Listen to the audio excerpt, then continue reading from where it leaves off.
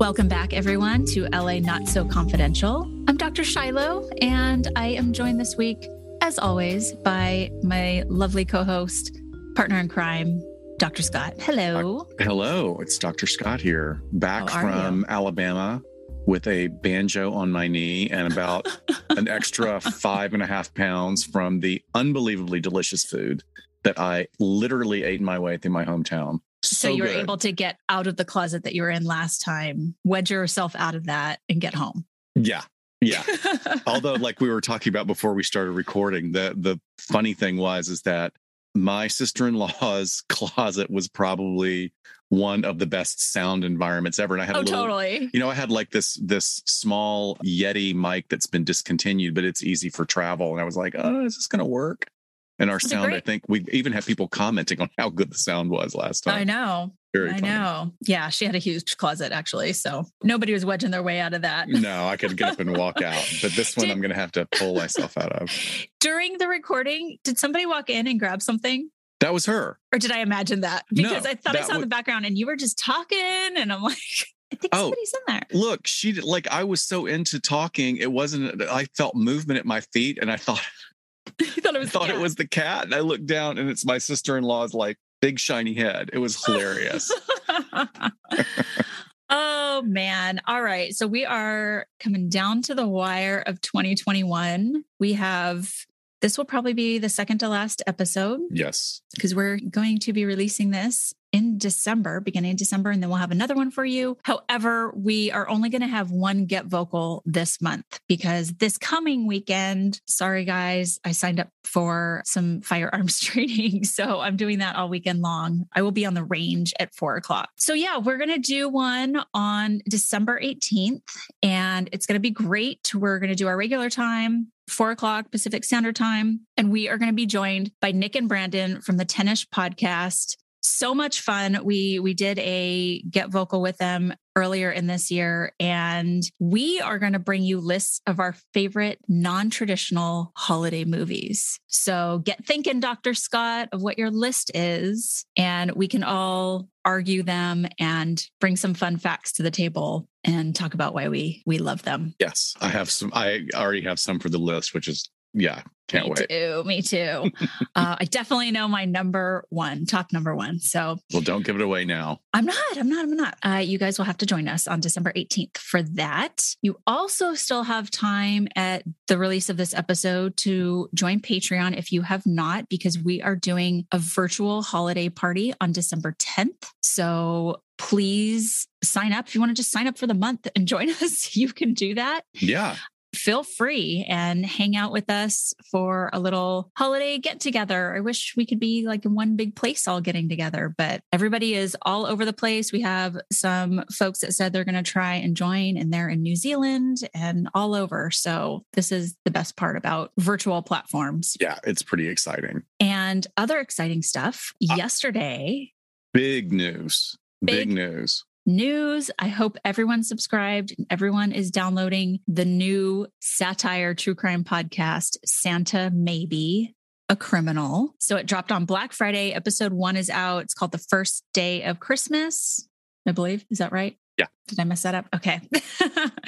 And it's going to be a blast. So it's going to be if you don't want to listen to all this bummer stuff during the holidays, I get it. You might want to just put on all the fun holiday stuff, and this is going to be a good one. So yeah, I'm pretty excited. I mean, for one thing, it's almost feels like a family event, a family affair, because Jason has been so wonderful in including all of us, asking us to be part of it. And it's also, him being from Savannah, Georgia, and an Alabama fan, me being from Alabama, there is so much regional Southern humor in it. I don't know if people will get it. I mean, they'll get the stuff that's not regional, but like he just used a couple of terms that I out loud laughed as I was going through the car wash yesterday. It was very funny. It's really great. And it's just going to get better. And I hope maybe there can be a platform where we can all get on and talk about it and talk about how this idea was dreamt up. We'll have to save that, but that would be a lot of fun. I think that's a great idea. But we also have another big announcement, and congratulations to Jason, who has been just absolutely integral to upping our game as podcast hosts with his sweetening and editing and support of our work. He and his lovely wife have a new child that dropped almost at the same time the first episode of Santa Maybe did.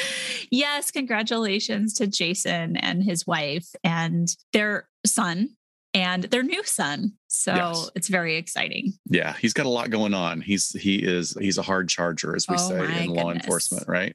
Yeah, he's the hardest working man in podcasting right now, I think. Step aside, Payne Lindsay. Jason Esri is the hardest working man in podcasting. Okay. All you right. just made me snort a little bit. Sorry. So there you go. I will not comment. Let's get into our episode. Yes. So when you were traveling back last, couple weeks ago now? Yeah. I did Get Vocal without you reluctantly, and it went very well. I had Miss Lenora Claire on. Oh, and that's so great. We had a really great show talking about advocating for victims in the media and how that should be and can be facilitated and how they can be supported. And she started a consulting company that is doing that work. But in telling her story about being a multi-crime survivor, including stalking, she used the term erotomania, which you and I have talked about in a couple of episodes, our stalking episodes, probably our intimate partner violence, intimate partner homicide episode. And the audience in our chat room was just like, we need to hear more about this. So here we are. We're doing a full episode dedicated to erotomania. And I think this is something, like I said, we've mentioned, but to drill down, I feel like we have put together a really good show for you guys today. There's a lot of information about real life cases, about how it's portrayed in the media, as well as the background research, the historic research, and the statistics that are out there today. So, trigger warning for this episode, we're talking about matters of gun violence, homicide, stalking. So if any of those are triggering topics to you, just make sure that you listen with care today. Yes. And thank you for that. I think it's important that we put these trigger warnings in, especially for anyone like Lenora Claire, who is the perfect example for people who have been the target of unwanted attentions, whether it be related to erotomania or not. So Let's dive in. The term erotomania causes an individual to have the delusional or false belief that they have a secret or known admirer. So this admirer is usually someone famous or at least from a higher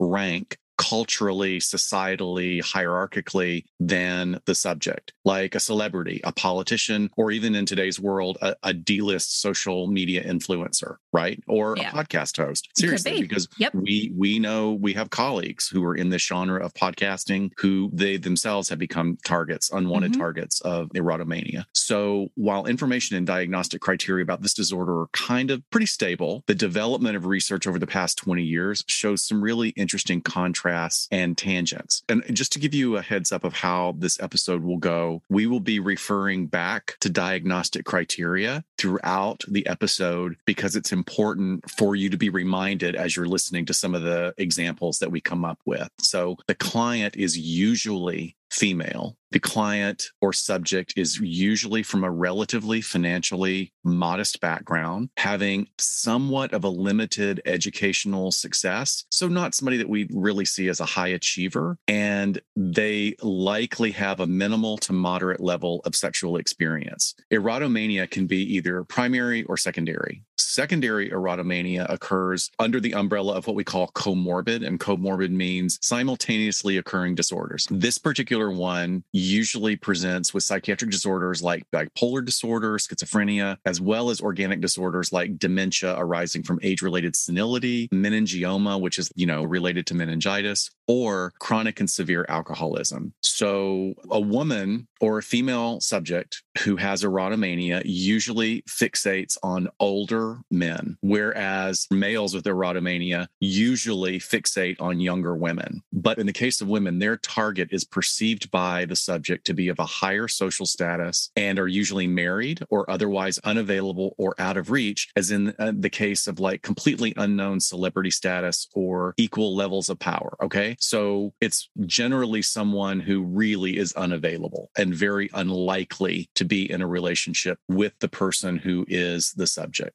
As far as the research has shown over the past 20 years, the life period that female clients can experience erotomania is during their late reproductive phase and while they are either single or in unstable relationships. Now, that's not a blanket assumption, but it shows the majority of the cases. So are we kind of thinking maybe there's some stressors going on there at the period of time that they're at in their life? If they're single, if they imagine themselves being married with children? I would think so. I think it's very interesting that you point that out, because what I'll say from the research articles that I was reading, it seems like the writers are being very careful about not nailing down a reason for it. They're just saying, hey, all we know is there's a correlation between late reproductive phase. So that is a lot of stressors for some women who maybe have been acculturated or have been desiring having a family. Right. Maybe that has something to do with it, but I couldn't find anybody that was willing to say that definitively, because there may be other things going on that are just hormonal that may cause it. Now, it is interesting because we do have some more research coming down the pipe in this episode, which is more recent, about chemical indicators and chemical instigators of this disorder, which is very interesting.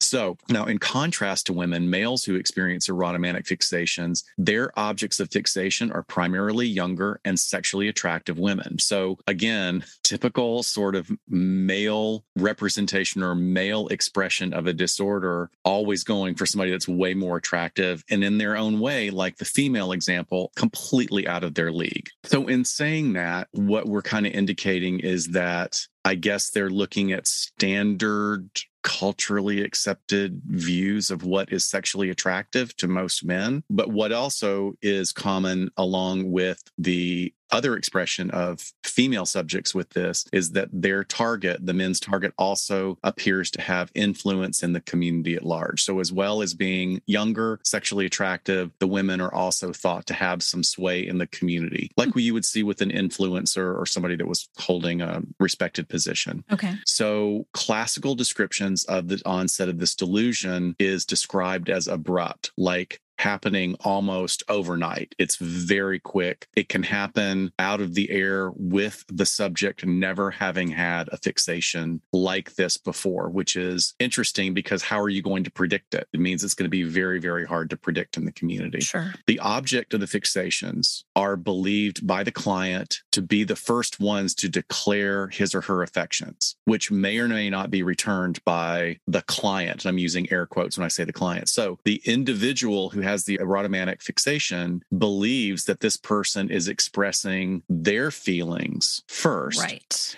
And they may be all hands off of like, oh no, I don't know where this is coming from. How could this work? But then their delusion pushes that belief farther and farther to where they then fall into this assumed relationship. Very, very interesting in how that happens. It's important to remember that the erotomanic delusions tend to be chronic and ongoing despite the object's clear denials of any such love. So in the cases that I've been involved with in threat management, you can sit down and show them notated letters from attorneys or legal documents, cease and desist. This person wants no more to do with you, and they absolutely will not believe it. They absolutely will not believe it. So the other term, which is not so nice for primary erotomania, it's called old maid's insanity. Lovely. Because there's another expression of it as well that doesn't seem to be related to schizophrenia, but can be related to the onset of dementia or senility in older individuals. There's a really wonderfully written and sad chapter in a book by the same name, Love's Executioner, and it's authored by psychotherapist Irvin Yalom. It's like a required reading for almost anybody that gets any kind of counseling or therapy degree. He's written a great deal. He's a brilliant, brilliant writer, brilliant psychotherapist. And I think when he was writing this chapter, he probably understood that this is what the diagnosis was, but he was meeting the client where he could do work with her. So he would not fight the delusion, but he tried to work with it. He wrote about this elderly female client who became delusionally obsessed with her former therapist. And while the fixation was really badly mismanaged by that young and inexperienced therapist, it becomes obvious later in the story that that clinician himself had pretty significant mental health issues. And the client client misinterpreted the supposed affair and felt like it was significant and lifelong, and that he was,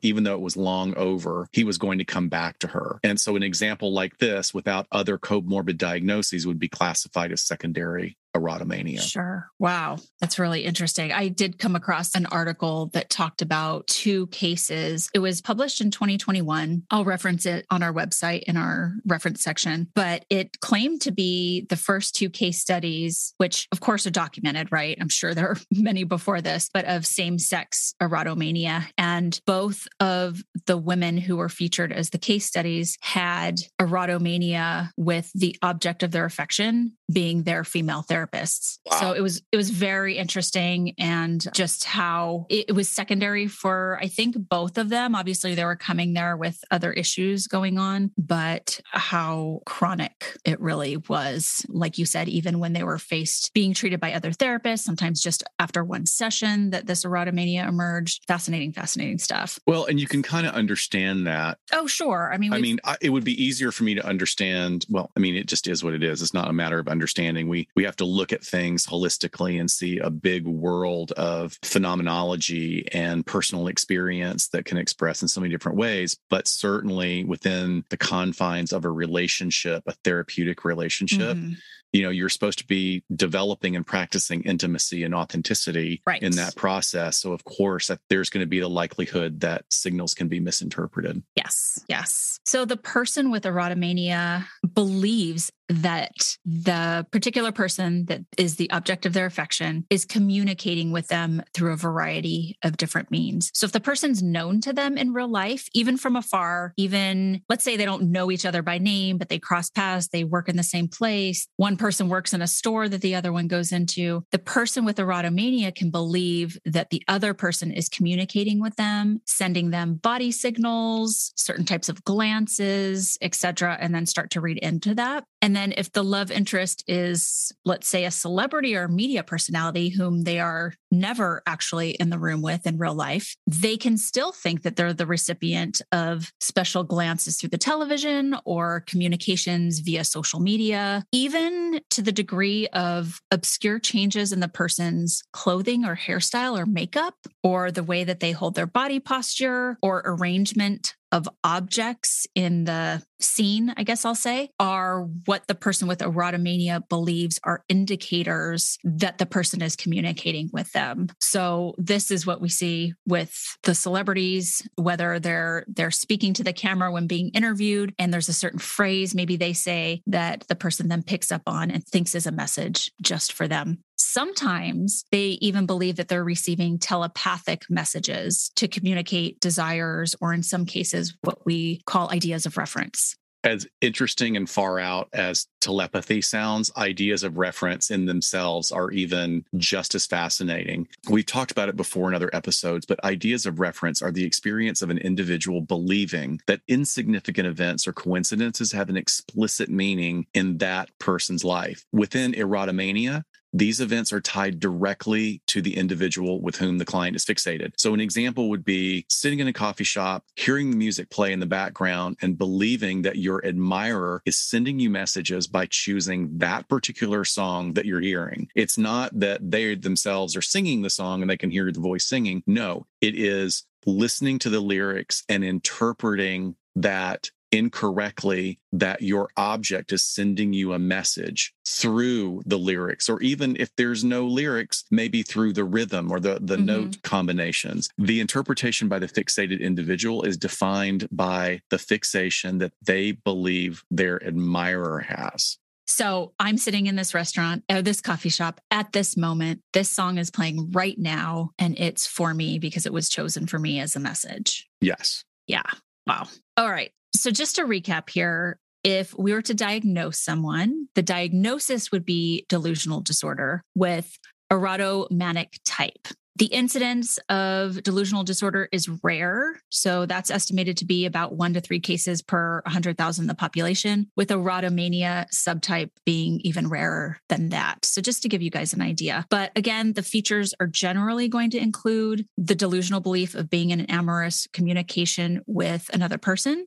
There's generally no hallucinations present. And if there are, They're not very prominent, and they usually relate directly to the theme of the delusion. So some maybe hearing things that other people aren't hearing, seeing the glances, not misinterpreting a glance, but seeing something that's actually not really there could be possible, but generally they're not present. It can occur with both males and females, and the object of their fixation is generally going to be in a higher social or professional standing. And the belief that the other person was the first to fall in love. And that triggers that sudden onset that you were talking about, Scott, where this just like picks up and starts seemingly out of nowhere for people. And just with all delusional disorders, generally they are going to lack insight into their own delusional thinking. So this makes sense why some of these numbers might be low. They might not be coming to seek their own mental health treatment. It usually lands in our laps when there's a complaint sort of from outside, or they become so agitated with whatever their delusion is that they're really coming to manage their anxiety. It's not that they think there's something wrong with the way that they're thinking.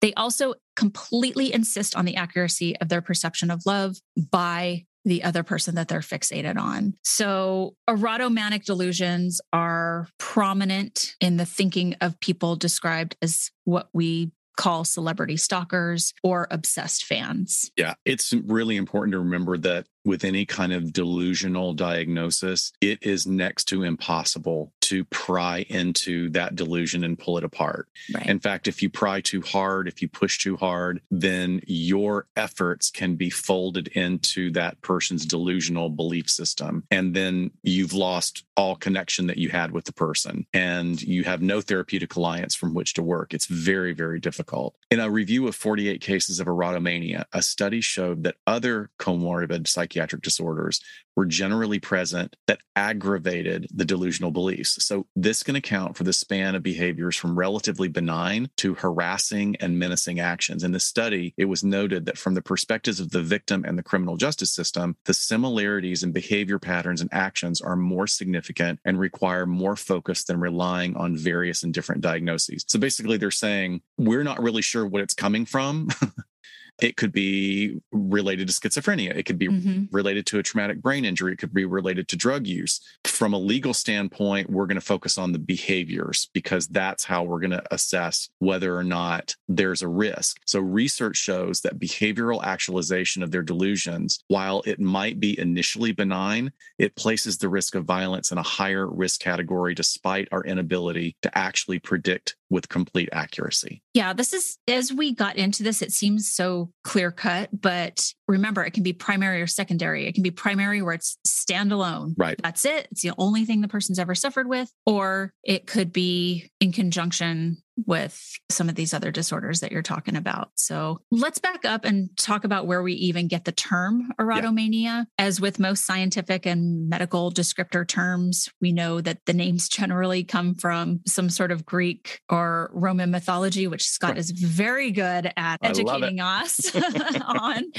So the name comes from the Greek god of love, Eros, who is the son of Aphrodite. And in Roman myth, he was Cupid or Amor. And while Mama Aphrodite was associated with love, lust, beauty, pleasure, passion, and procreation, Eros was understood to be more mischievous and the disobedient god of love. Eros was fiercely loyal to his mother. I kind of smell a Freudian thing happening here. Just a bit, just a bit. But he was known to be the deity who quickly instigated the flame of love in both humans and gods. He ignites the flame of love in the hearts of gods and men, armed with either a bow and arrows or a flaming torch. I just always start laughing because somebody did a great meme on Twitter that describes all the soldiers fall on the ground into an orgy. Cupid says, "Oh shit, I'm sorry. These are the only arrows I have."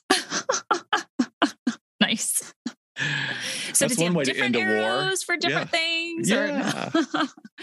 Wow. Well, the historical researcher that made erotomania its own phenomenon was Gaetan de Clerambault, for which Clerambault syndrome was named. And he obtained his medical degree in 1899, and then he became an assistant physician at the Special Infirmary for the Insane, which was in France. And by 1920, Clerambault was the head of this institution. He was the first person to describe de Clerambault syndrome as a distinct disorder in 1921. He distinguished it as its own standalone phenomenon and not a symptom of something else like schizophrenia. So he was really parsing this out. And he was also a photographer. And his passion for photography resulted in thousands of photos of patients being taken between 1914 and 1918. And this was really seen as a significant contribution to the study of mental illness by essentially preserving images of patients at the institution, which wasn't really done before that. And this was part of a larger research project involving individuals exhibiting symptoms of hysteria. So I'm guessing he was doing a lot of this work and he had a lot of female subjects, because we're talking about being treated in a mental institution in the 1920s for hysteria. It was probably pretty prevalent to him that this was something that was going on in women. However, he was not the first individual to observe the phenomenon of erotomania,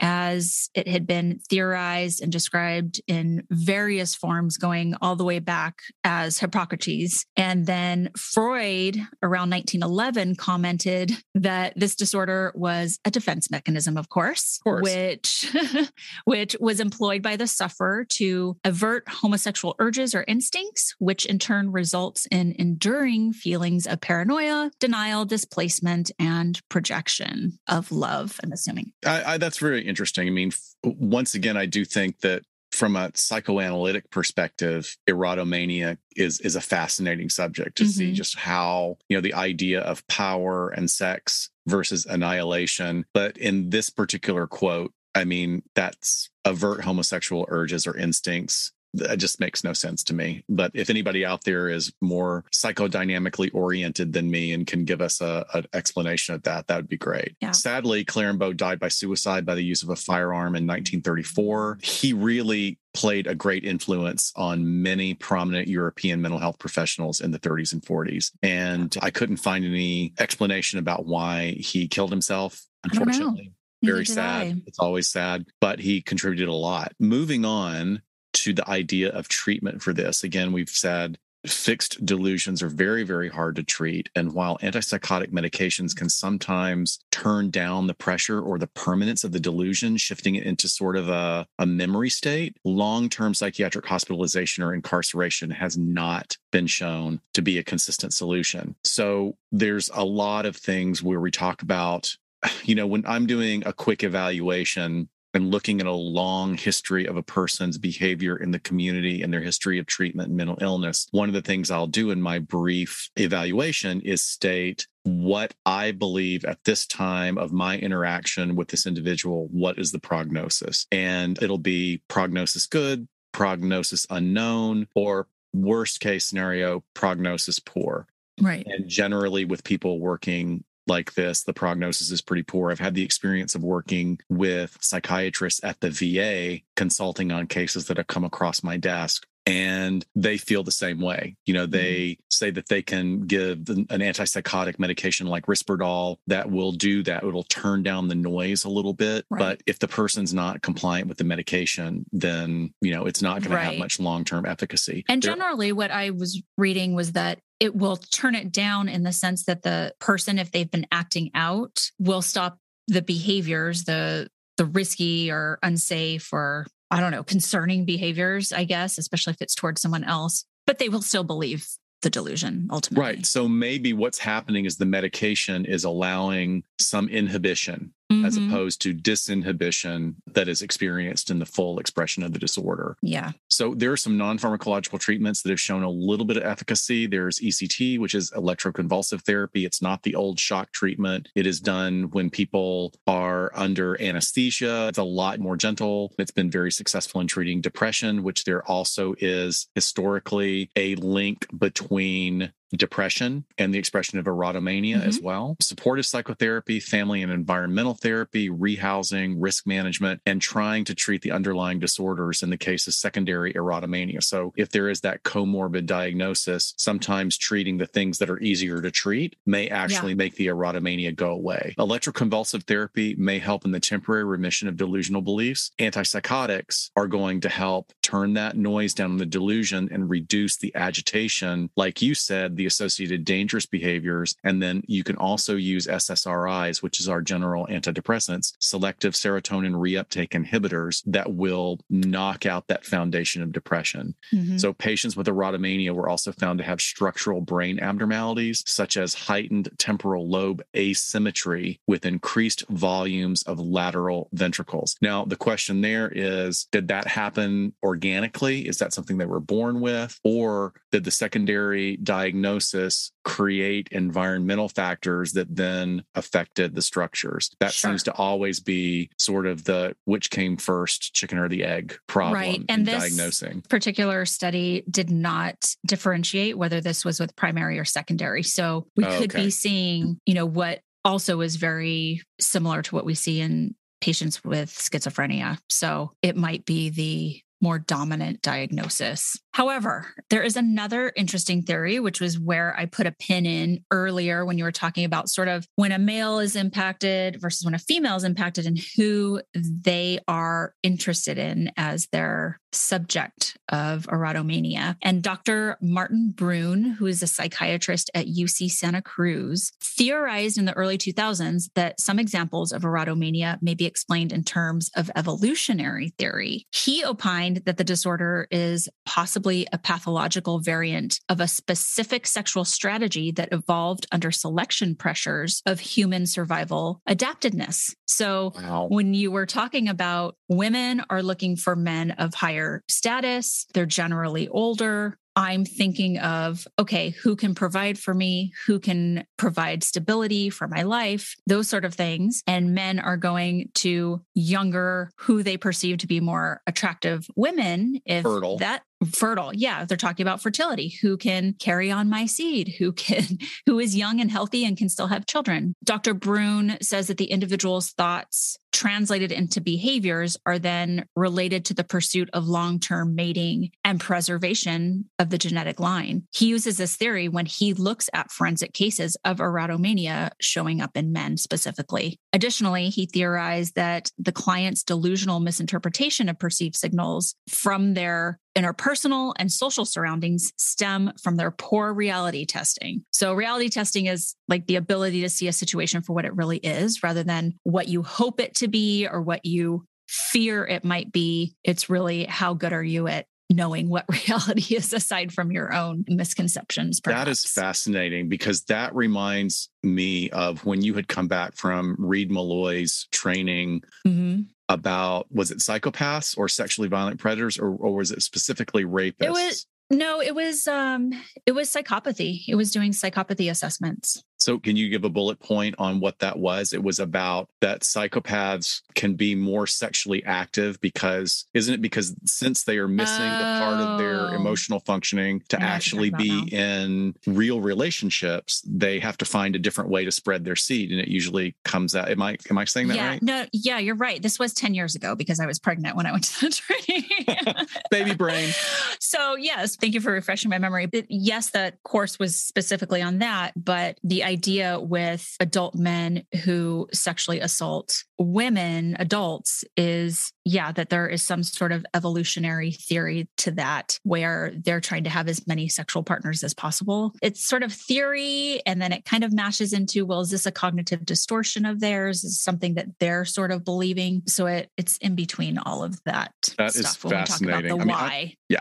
So how does this turn to violence when it comes to the intersection into true crime? Yeah, because I can't imagine they're all violent. Like every erotomaniac acts out violently. No, I think like a lot of high functioning delusional disorders, there are cases of this that we're just never going to hear about. Right. Because it never rises to that level. And, where someone is actually acting out, and where do you draw the line? There can be people who are erotomagically fixated on celebrities or people and write thousands of fan letters. But if nothing dangerous is ever said, is it going to reach what we would consider a threshold of threat and risk assessment, right? Right. Yeah. So as we get into the cases of erotomania, sometimes do result in criminal or violent behaviors. And most of the time, of course, we see the worst of the worst, which then turns into crimes of stalking, assaults, murder, and attempted murder. Right. So how does a delusion cross over? And I think it's really interesting to look at what Dr. Chris Mahandi has had to say about this. And we've talked about him before. He's a forensic psychologist, expert in the area of threat assessment and stalking cases. I think Lenora and I talked about some of his work because she works closely with him and they end up doing a lot of media stuff together. And what he says is that what most often happens is it ends up turning violent when the stalker with erotomania perceives that the subject of their infatuation has somehow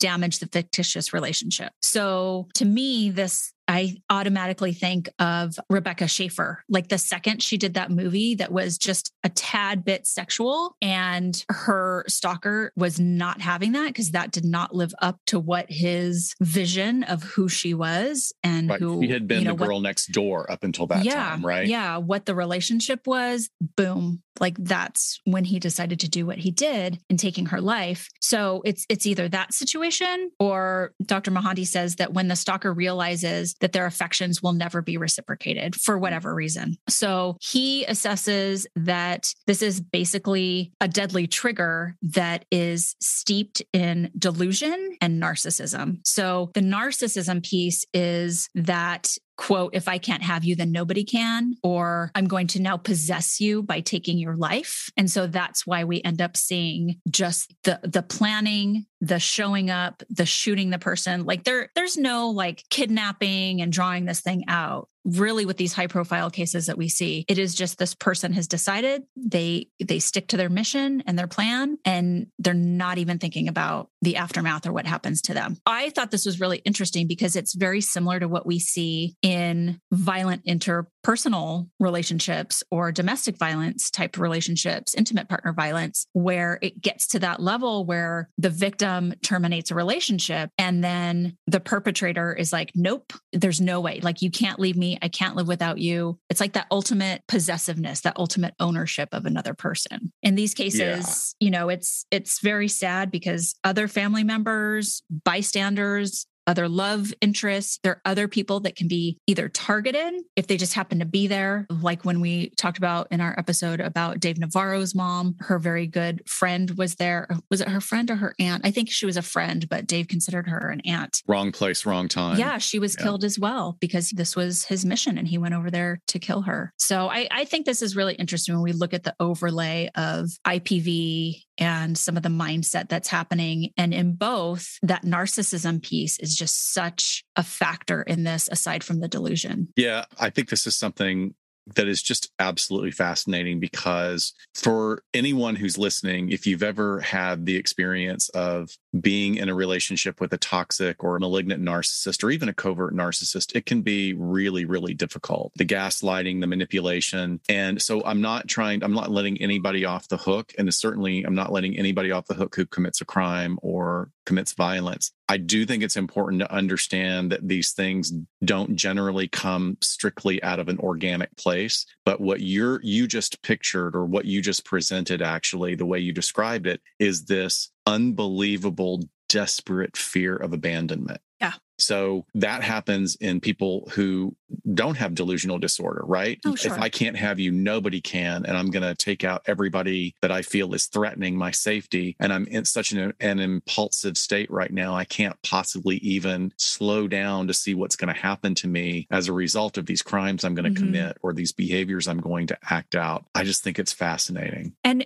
do we see those fears of abandonment with narcissists? Because I was thinking it was more of just this entitlement of I'm entitled to this. Yeah, but remember, clinically, that always comes from something. Mm. Like people aren't, there probably is some organic structural issues in people that are developing in the cluster B, or what we used to call the cluster B area. But when we talk about how a narcissist develops, that narcissist developed because they figured out very early that they actually were less than. And They had to create this elaborate defense mechanism. So sometimes the defense can be, I don't really care about you abandoning me. But many times, like if you keep getting abandoned by the people that are your narcissistic source, then you have nothing to draw your energy from. So that fear of abandonment may be perceived by the narcissist in a different way, but that's a whole other podcast. But no, that's great. That's great. So it's both and instead of either or. Yes.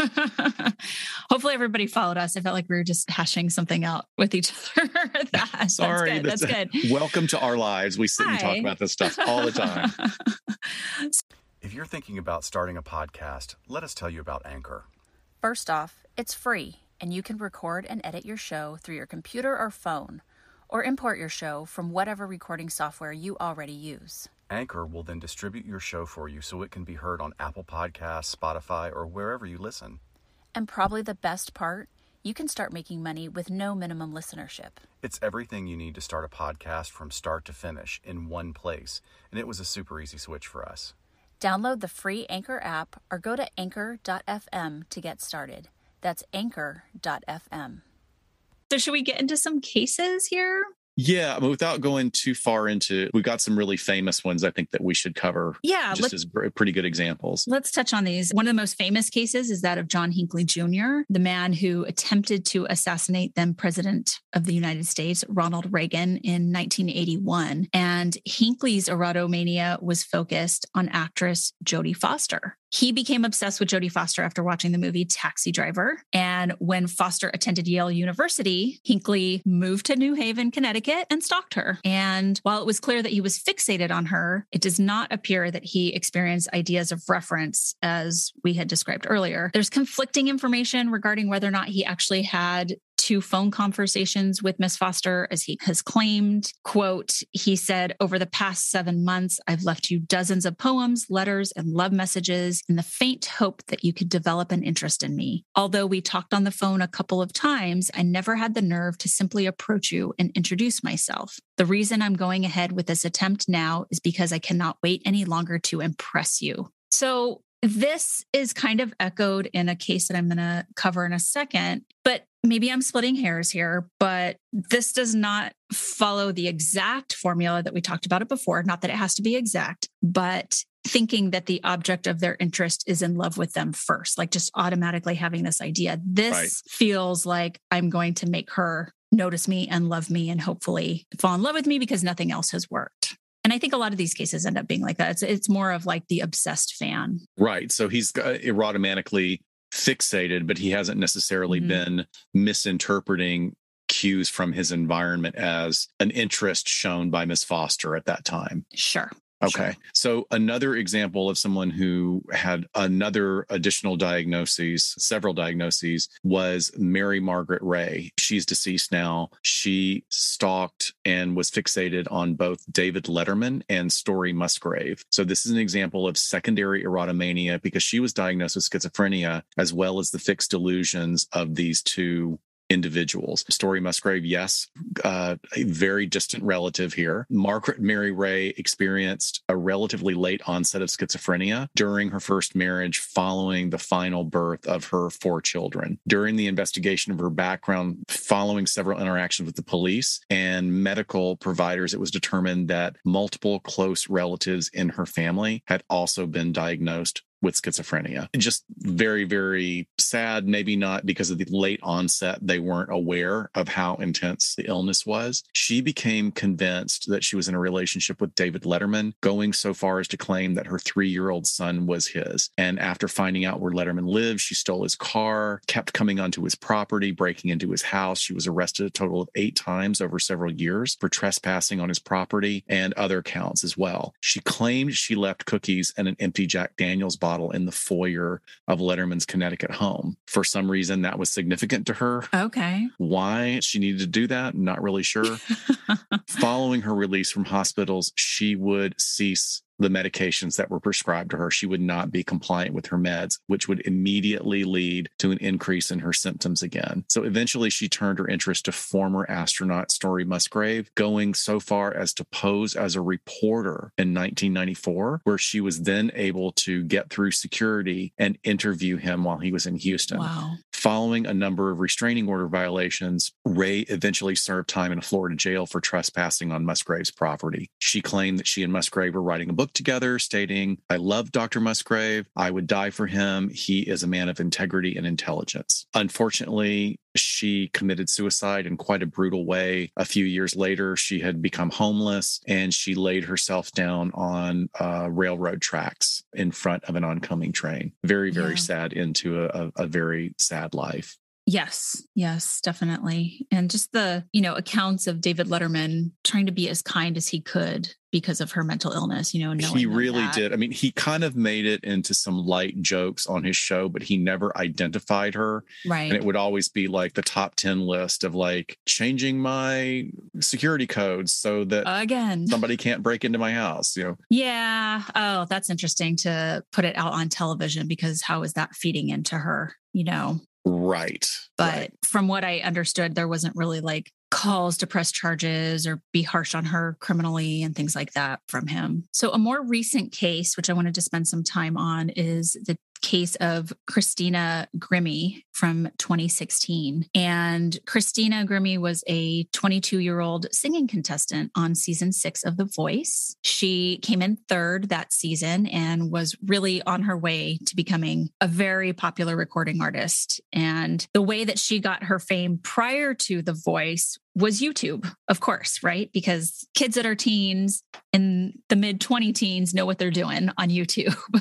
And she started posting herself singing covers of other songs and was very successful, like 3.5 million subscribers. She was also a gamer, so she was kind of known for that in that world as well. And a devout Christian. Mom, dad, brother who would go on the road with her. He played in her band. Just a wonderful family, wonderful story. And in 2016, she opened for a band called Before You Exit, and they were a local pop rock band from the Orlando area. And they were doing a meet and greet after their concert in Orlando at the Plaza Live, which is like kind of a mid-level concert venue. And she was shot dead by an obsessed fan as she went to basically give him a hug because he said nothing. And her brother said, that was kind of her way to break the ice. If a fan felt intimidated or didn't know what to say, she would just open her arms to give him a hug. And he fired 5 shots, hitting her 3 times. Her brother immediately tackles the shooter, and the shooter takes out a second gun and kills himself.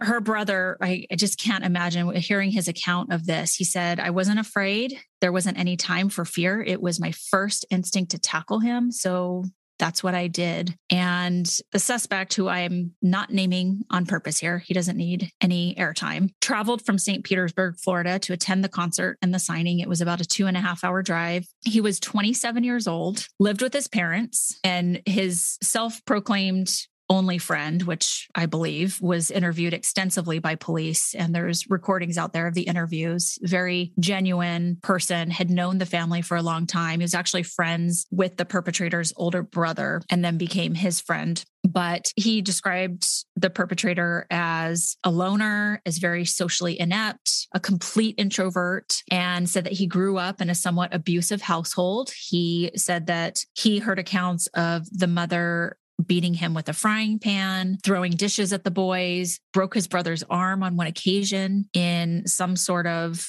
altercation that happened at the home. And then just previous to the shooting, his mother, and I mean within a couple years, not like the week before or anything, but his mother died of an accidental overdose of aspirin. And supposedly the perpetrator, the shooter, had a lot of mental turmoil over this because his relationship with his mom was so conflictual that he had told her on occasions that she should kill herself. So it was ruled accidental, but there was kind of this very complicated feelings about it. And then his dad got into a new relationship after the mother died, and the cops were at the house all the time for domestic violence incidents, a lot that were fueled by drinking on both parties' accounts. And so he would just retreat into his bedroom. But there was obviously a lot of trauma and chaos going on around him. So his friend that had been interviewed by police after the shooting talked about how he got him a job at Best Buy where he worked. And there was a lot of difficulties with him interacting with customers. He was never rude. He was always polite and fine with them, but they moved him around to several positions because he was just really inept at engaging socially with the public. So finally landed him working at the Geek Squad, kind of in back rooms, working on computers. And the friend talked about how he even expressed concerns about his friend's behavior to their manager, but it wasn't something that was impacting the job. So there really wasn't anything that was done at the time. He attended college. He did a few years there, but dropped out. And his friend says that he felt like he couldn't spend enough time on his video games at home. And he was becoming obsessed with, wait for it, Scott, playing World of Warcraft. It happens. I have to get a dig at you every time I can. Yes. But not only was he obsessed with his video games, but he knew that his friend was becoming obsessed and fixated on Christina around the beginning of 2016. Like quickly, within months, the interest then became infatuation and then full-on obsession. He even said that his friend started to change his appearance physically. And he said that this was purposefully so that he could then become a YouTuber in order to get the attention of Christina. So he went and got LASIK eye surgery, so he didn't have to have glasses. He got wisdom teeth removed. He got hair plugs, and then he went on a diet where he lost like 50 pounds. So really put a lot of investment into changing himself. And then on top of that, there were more cognitions that were developing because he started to change his religious beliefs. So previously he had been an atheist, and then he started talking about Christina in very religious terms, talked about how if there must be a God because she existed, and claimed to have seen God in her on his computer screen. So I don't know how much of that was this a hallucination he was having, or is just in line with the theme of what's going on? Or some of that, what we were talking about before, misinterpreting something that's coming across. Right. Did he start to feel that she was communicating with him via her videos? Yes. And so the friend specifically, while being interrogated by the police, they said, did he say he was like going to go plan and meet her and that they were going to get married and like that sort of stuff? And he said, well, yeah, essentially. And he said that she was his soulmate. So his friend did try to challenge the delusion a little bit with him and say like, hey, this is unrealistic that you and the star are going to get together. And the shooter, he was really offended. He said, if you're not going to be supportive of me, then I can't be your friend. And on his last day of work, the day before the show and the shooting, he went to work. He returned some magazines to his friend, and then he grabbed him by the shoulder and said, I love you, brother. I'm tired and I'm ready to ascend. Where do we hear that language from? Heaven's Gate. What else ascend? A lot of it's very cultish, right? Think of boys in front of their computers in their mom's basements. Oh, incels. Yeah, yeah. So I don't know. I mean, it's up for interpretation, right? But that's definitely language that incels use. So I don't know. There was nothing else. He destroyed his computer hard drive, so they couldn't access that. But there's nothing else to indicate any incel ideology. Yeah. I mean, it's interesting. I mean, we talk about that in the presentation that you and I do on incels. The idea of body dysmorphia that is really strong in the community, and of like you have to have the things about you can do through plastic surgery, and that there's been an increase in men's plastic surgery that has to do with incel idealization of the male figure. Right. So I love this quote that Chris Mahandi has about how magnetic celebrities can be for these folks. He says, quote, that's their gift to humanity. And unfortunately, with unstable people, that gets kind of rolled into their way of thinking as more of a relationship than actually exists. The fantasy can very quickly morph into a cure, if you will, for their sense of isolation and desperation and hopelessness. So what he's saying there is that a celebrity is like the perfect answer to somebody who is experiencing this. And if they start fixating fixating on, oh, I'm going to be in this relationship with this magical creature, basically, then it fixes all of my problems. I can feel better about myself. I have a reason to live, something to focus on. And it's the ultimate unattainable, right? You talked about that at the beginning when we looked at how males and females look at their objects of interest, and it's always the unattainable. Now, I'm sure people kind of remember this story, but probably not details because this really got overshadowed. I don't even know if that's the right term. It was a horrific, tragic weekend in Orlando because the next night was the Pulse nightclub shooting. And then it was the same weekend that child was killed by an alligator at the Disneyland resort or the Disney World resort. So talk about just a tragic, tragic time and place. Christina's parents are doing wonderful, wonderful things with the Christina Grimme Foundation. It supports families who've been victims of gun violence. And what their aim to do is to get support to families within 72 hours of an incident happening. And their goals are really to reduce the long-term consequences of trauma and get the families to be able to focus on healing rather than all of the other logistical stuff that happens. So they've been able to pay for temporary housing for families whose loved one was lost in their home, so they don't have to stay in the house where the shooting happened, or helping a single mother with the cost of childcare so she can start working again, helping families with bills that allow them to get on their feet again in big ways. I mean, like halting evictions, repossessions, paying for groceries, all of those things. So I'm going to put a link in the show notes to their foundation. It seems like they're doing really wonderful things. We made a donation earlier today since we were telling Christina's story, and please consider donating if you can. I'm so glad you shared that particular story and how wonderful that they were motivated in that way to provide support to other victims. I think that's fantastic. But it's also, I would also say that everybody grieves in their own way. And if there are people who can't take action, that's okay too. And in fact, here's an organization that will help you. But everybody's expression of their own process of grief is unique and personal and should be reserved from any kind of judgment by people who were not in the mix at the time. Totally agree. Yeah, that's what Lenora and I were talking about. She's like, I'm in a place where I can help. I can fill out a restraining order, piece of paper for someone if they are not up to doing it.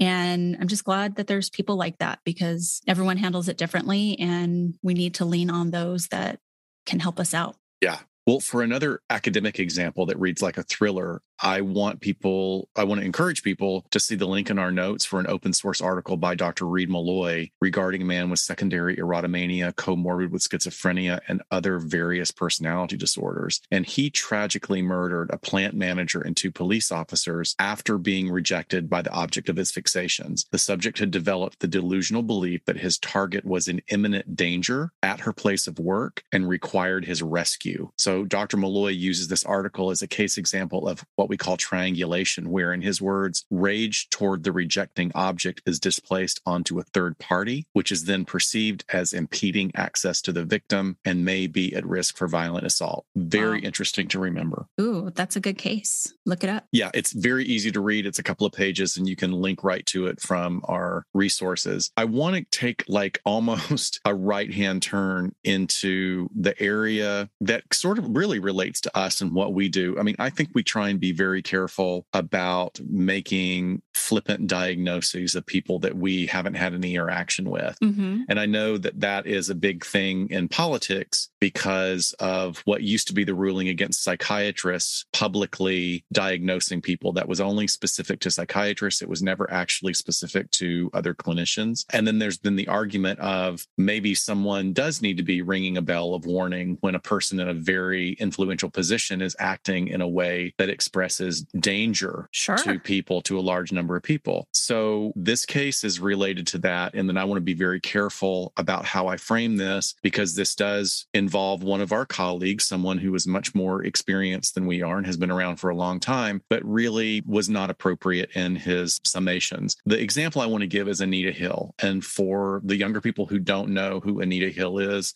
Anita Hill testified before Congress in 1991 about the sexual harassment she said that she had experienced while she was an aide to Clarence Thomas. Judge Thomas was a Supreme Court nominee at the time. So these kind of explorations of his history were part of what is always done. Of course, we have all lived through this most recently with Kavanaugh and the allegations against him of sexual inappropriateness and assault of a young woman that he was in college with. But Judge Clarence Thomas had been Ms. Hill's supervisor at the Equal Employment Opportunity Commission. Despite her accusations not meeting the mark for our understanding of the motivations and drives behind erotomanic fixation, Dr. Park Dietz asserted to the Senate Judiciary Committee that Hill may have erotomania and that this was the basis for her accusations. Wow. Wow. Okay. I'm just going to take a moment to digest that. And is it weird that we're hitting like the trifecta of prominent forensic psychiatrists, psychologists today?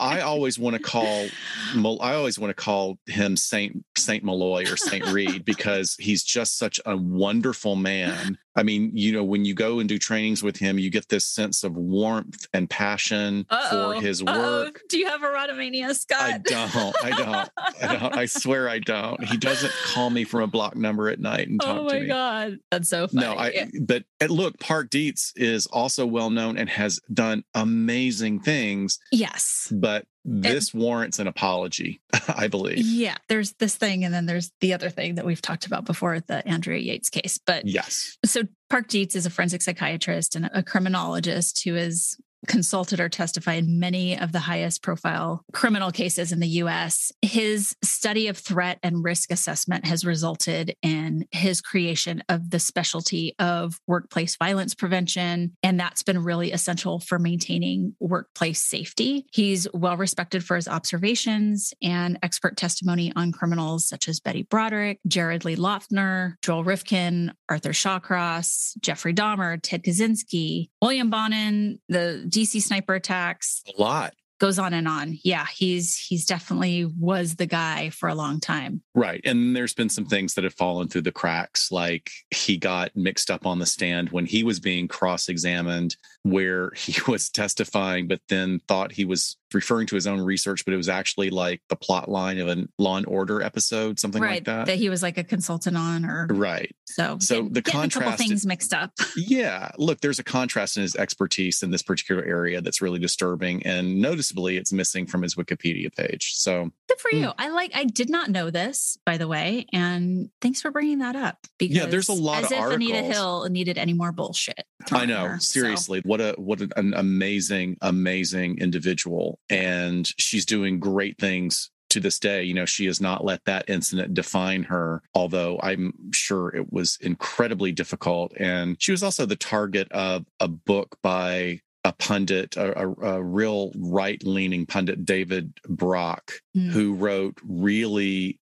several smear books about women. He wrote a terrible one about Hillary Clinton as well. Ugh, what is that about? What can we diagnose that as? Well, interestingly enough, David Brock came forward later, many years later, and apologized for a lot of what he wrote and said that he was heavily influenced by the environment that he was in, and he was basically just hired as a political hitman to write these things. Ugh, so, but that's, you know, once something's written, you know, and it's in a book and someone picks it up 20 years from now, are they really going to go and figure out that it was all a piece of crap writing? I don't know. So anyway, I wanted to give a good example of a case study of something that I have worked with. I have de-identified this. So while everything is congruent with what actually happened, I'm not providing any information that would allow any listener to be able to identify who this individual is. But we got a case referral for an individual who is a background actor, or what we call out here. We call him background because it sounds a little less demeaning than extra. You know, it's a person who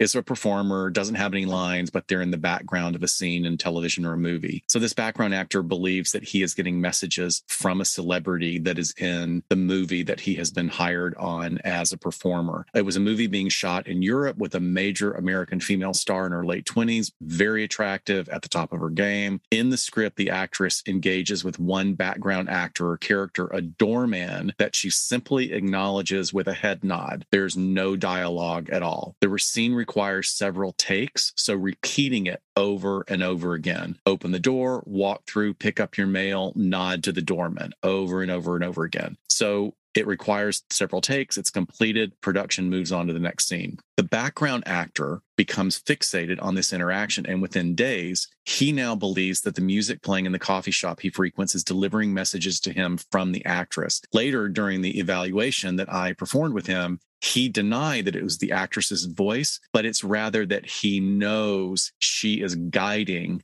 his interpretation of her meaning through the lyrics and the drum rhythms within the music.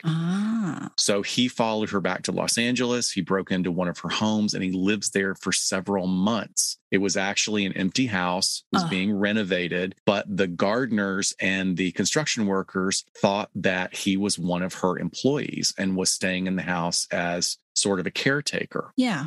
So despite a hospitalization on a 5150 hold, restraining orders, and legal hearing for the restraining order, his beliefs are persistent and untouched by medication. It's later discovered that he was prolonging the restraining order hearings, believing that the actress would be present at one of the hearings and he'd be able to straighten everything out with her. Oh, sure. So he was actually, exactly, he was doing anything he could to create an opportunity for a face-to-face interaction. This client had no history of violence. He claimed no interest in any kind of violence or retribution, had a history of one relationship, average student, not very successful in other areas of his life, although a very, very talented painter. And he had decided not to pursue it as any kind of career, like didn't actually even see the amount and depth of talent he had as a painter. He eventually returned to his home country and we've had no further communication with him, and he's made no more attempts as that we know of with that actress. And she stays in touch with our unit to manage other issues. Very interesting case. Yeah. With as much as you can say, how did he present? Like what kind of, just non-clinically, what kind of vibe did you get talking with him? So interesting. A particularly attractive individual. Okay. Like disarmingly attractive and really held it together for about 10 minutes. And then once you start poking at the delusion, it all kind of falls apart and we get very upset. Yeah. And make accusations against us as evaluators, as people that were trying to provide support and treatment. But no weirdness in the first few minutes. It's more like, what does your day look like as a citizen of the US? You get up in the morning, you interact with a number of people. Maybe you're stopping to get coffee. Maybe you're stopping to get gas. You go get groceries. Your interactions with the majority of people are never more than like 30 seconds, right? Right. Yeah. So a lot of people don't have to hold it together in that way for very long. Sure. And this is one of the things that we see in doing evaluations, especially for court competency, or maybe when someone is a potential for guardianship. I always say, just give it time. Just keep asking questions. If you keep asking questions, you're going to see this rise to the surface. Very, very interesting. Thanks for sharing that. So if this is more prominent in women, what is with these high profile acting out violent incidents? They're almost always with men, right? I mean, can you think of any where there were female perpetrators? I'm probably missing one. There's probably got to be some that I researched. I mean, the one that we would see, and we get calls on this for the work that I do, is we will see women with fixations and erotomanic beliefs, like really all those bullet points we talked about, and they will trespass. Like they'll go and they'll sit in the yard, or they'll break into the house and put the celebrity's clothing on, or they'll take a shower, lay in their bed, make themselves a sandwich, lay on the bed. But then, and they may argue, but they don't get violent, even when they have comorbid diagnoses like schizophrenia or another delusional disorder or personality disorder. But it just tends to be the men can be pushed to acting out in violence, at least the big cases that we see. And we have to also admit that, like, look, we have a particular lens, right? We're looking at this, we're looking for crime. Right. So again, there may be plenty that happen that fade, or they get reoriented towards another person. Sometimes the interest will fade in that one person and they'll find another object to become fixated on. Right. Well, I really think men are more prone to violence when we look at crime overall anyway. So right. And I really do wonder if it has to do with drug use. So, I Oh. mean, there are more substances being used, cannabis being legal at dispensaries at very, very high dosages. Mm-hmm. That's going to affect people's disinhibition as well. So if somebody's self-medicating and not taking their prescription medications, or they're combining the two, which can be even worse. Right. Or just that self-medicating for whatever mental illness is underlying. Right. So, I mean, this was the thing that took me completely by surprise as we were reaching all of this, because I was immediately thinking, well, you can take someone with no mental health history, and if they do meth consistently for a few years, they're going to have some mental health symptoms. Oh, yeah. They're eating away at their frontal lobe. Exactly. If not full on psychosis by that point. So it made me look for drug interactions. And there was a case that came up that for people with a history of resistant long-term depression that had been put on a certain SNRI, selective norepinephrine reuptake inhibitor, the brand name being Effexor, the chemical name being venlafaxine, they found that it caused the emergence of erotomania in a very severely depressed woman. The quote here is, remaining on this dose for a further 4-week period, she acutely developed erotomanic delusions alleging that the prescribing doctor was a past sexual conquest of hers from school and that he was in love with her. This belief disappeared with the decrease of the dose of the venlafaxine to 150 milligrams over a 5-week period, and the depressive episode being partially remitted or responded. She continued taking 150 milligrams of venlafaxine for the following 2 years. So 150 milligrams of venlafaxine is pretty much the standard dose. You work your way up to that from the starter dose. Yeah. But people can go up to 450 milligrams. So fascinating. It is fascinating. So was the potential for delusional disorder or erotomania there all along, and she was just completely without energy or volition or motivation due to the predominance of her depression? So the depression got pumped up and disappeared so quickly due to the chemical interactions, and she's disinhibited. I don't know. It's fascinating, though. It is. I mean, what an interesting case study. And what is the interaction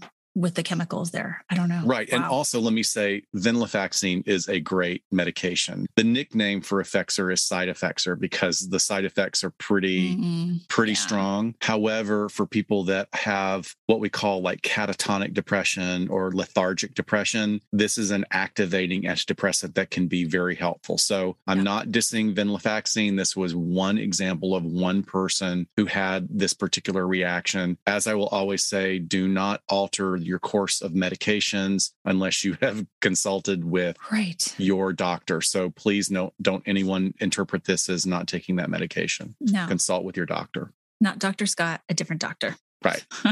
So let's talk about some movies or TV shows where we've seen this. We covered so many stalking depictions in our stalking episode, but one that I thought was the most accurate depiction of erotomania is a French film. It's called He Loves Me, He Loves Me Not. I think it's from 2003, and it stars Audrey Tautou from Amélie, Tautou from Amélie and Da Vinci Code. And she's a young art student and basically leads all of her friends to believe that she's in a relationship with a married cardiologist who's about to leave his pregnant wife for her. And so what starts off as kind of what you think is a sweet romantic French film quickly turns into Crazy Town. And she starts to spiral after one particular incident where she's convinced herself that they're going to run away to Italy together. And she goes to the train station and waits, and he never shows up. And it's from that point, the film is kind of through her lens, where you don't really know what's real and what isn't,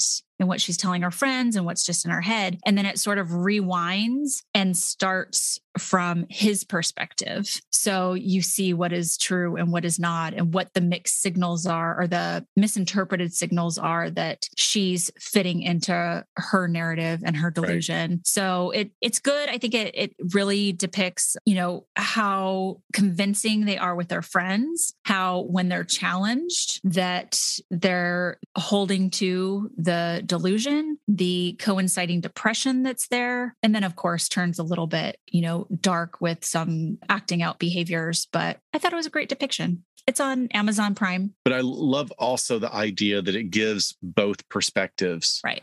so that you actually see objectively what's happening for the other person and how everything's been misinterpreted. There's another couple of older films that are really great. One of them is called The Fan. There are several movies by that name. Yes. This is one that was a thriller and sort of a cheap thriller at the time in the 80s, but it's actually really good. It's with Lauren Bacall and Michael Biehn, and she plays a Broadway actress who is sort of reviving her career that used to be a movie career, which is very much what Lauren Bacall's life was at the time, because she had been a huge star in the 40s and 50s. And in this film, he is a record salesman who is just an obsessive fan of hers and goes to see all of her shows all the time and has seen them multiple times and follows her obsessively, and he writes her over and over again. And he really does believe he's got this relationship with her. And they don't go into sort of any kind of hallucinations or misinterpretation, except that he has this idea that he's her peer in a way. And he even goes so far as to write letters that are almost reviews of her performance, like, hey, this is the 23rd time I've seen the show, doing great. You need to work on your dance steps at the end of Act 1. I saw your chenets weren't so good. Very interesting development of his obsession. Wow. And of course, it turns into like a murder mystery, and there's a lot of crazy jump scares that are really good, but very much worth seeing if you can stream it. I smell Watch Party. Yes.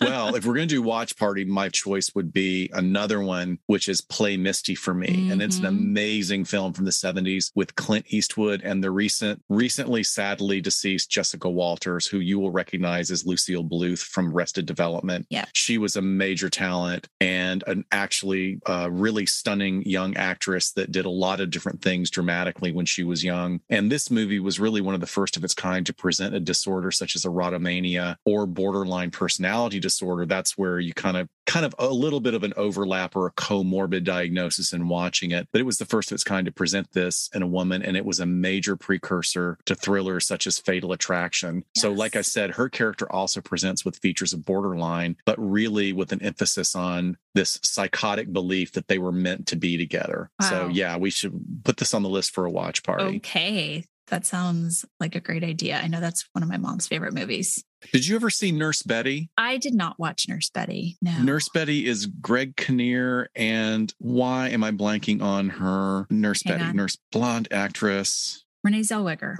How could I forget that? Renee Zellweger is wonderful. And we watched her in Chicago, right? Yes. And Morgan Freeman. So it's interesting. She has a psychotic break after PTSD from a breakup. At least I think it's a breakup. It might've been, it was a breakup. And she becomes obsessed with Greg Kinnear, who is an actor on a soap opera. Oh. And this goes a little bit beyond even erotomanic. She does have an erotomanic fixation with him, but she actually believes that she's the character Nurse Betty, and she drives cross country to be with him. So some great examples out there that are not necessarily bullet point diagnoses, because as we've illustrated, this is a complex disorder that may be the result of a number of things that could be either related to each other or not related to each other. I'm smiling because aren't they all complex? They are all complex.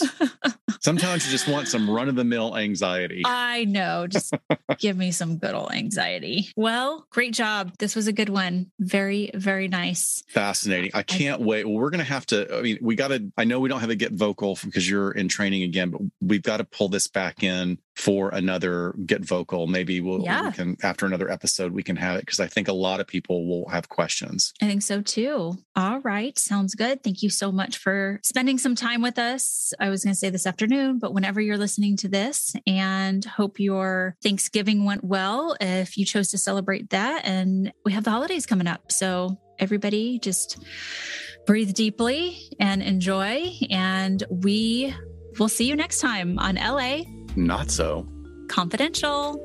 Bye-bye. Bye, folks.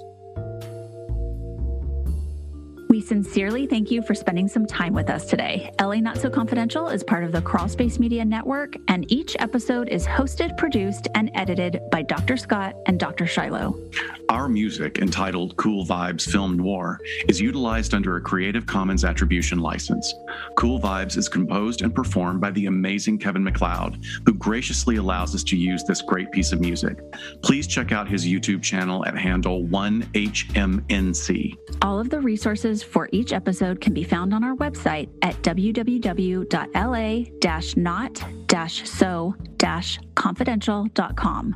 You can find us on Instagram at LA Not So Podcast, on Twitter at LA Not So Pod, and on Facebook at LA Not So Confidential. Please hit subscribe so you never miss a new episode. Lastly, we'd be honored if you joined our Patreon at patreon.com/LA Not So Podcast, so you can be the first notified about upcoming live events, social gatherings, and super cool swag coming your way. Thanks for listening, and we'll see you soon.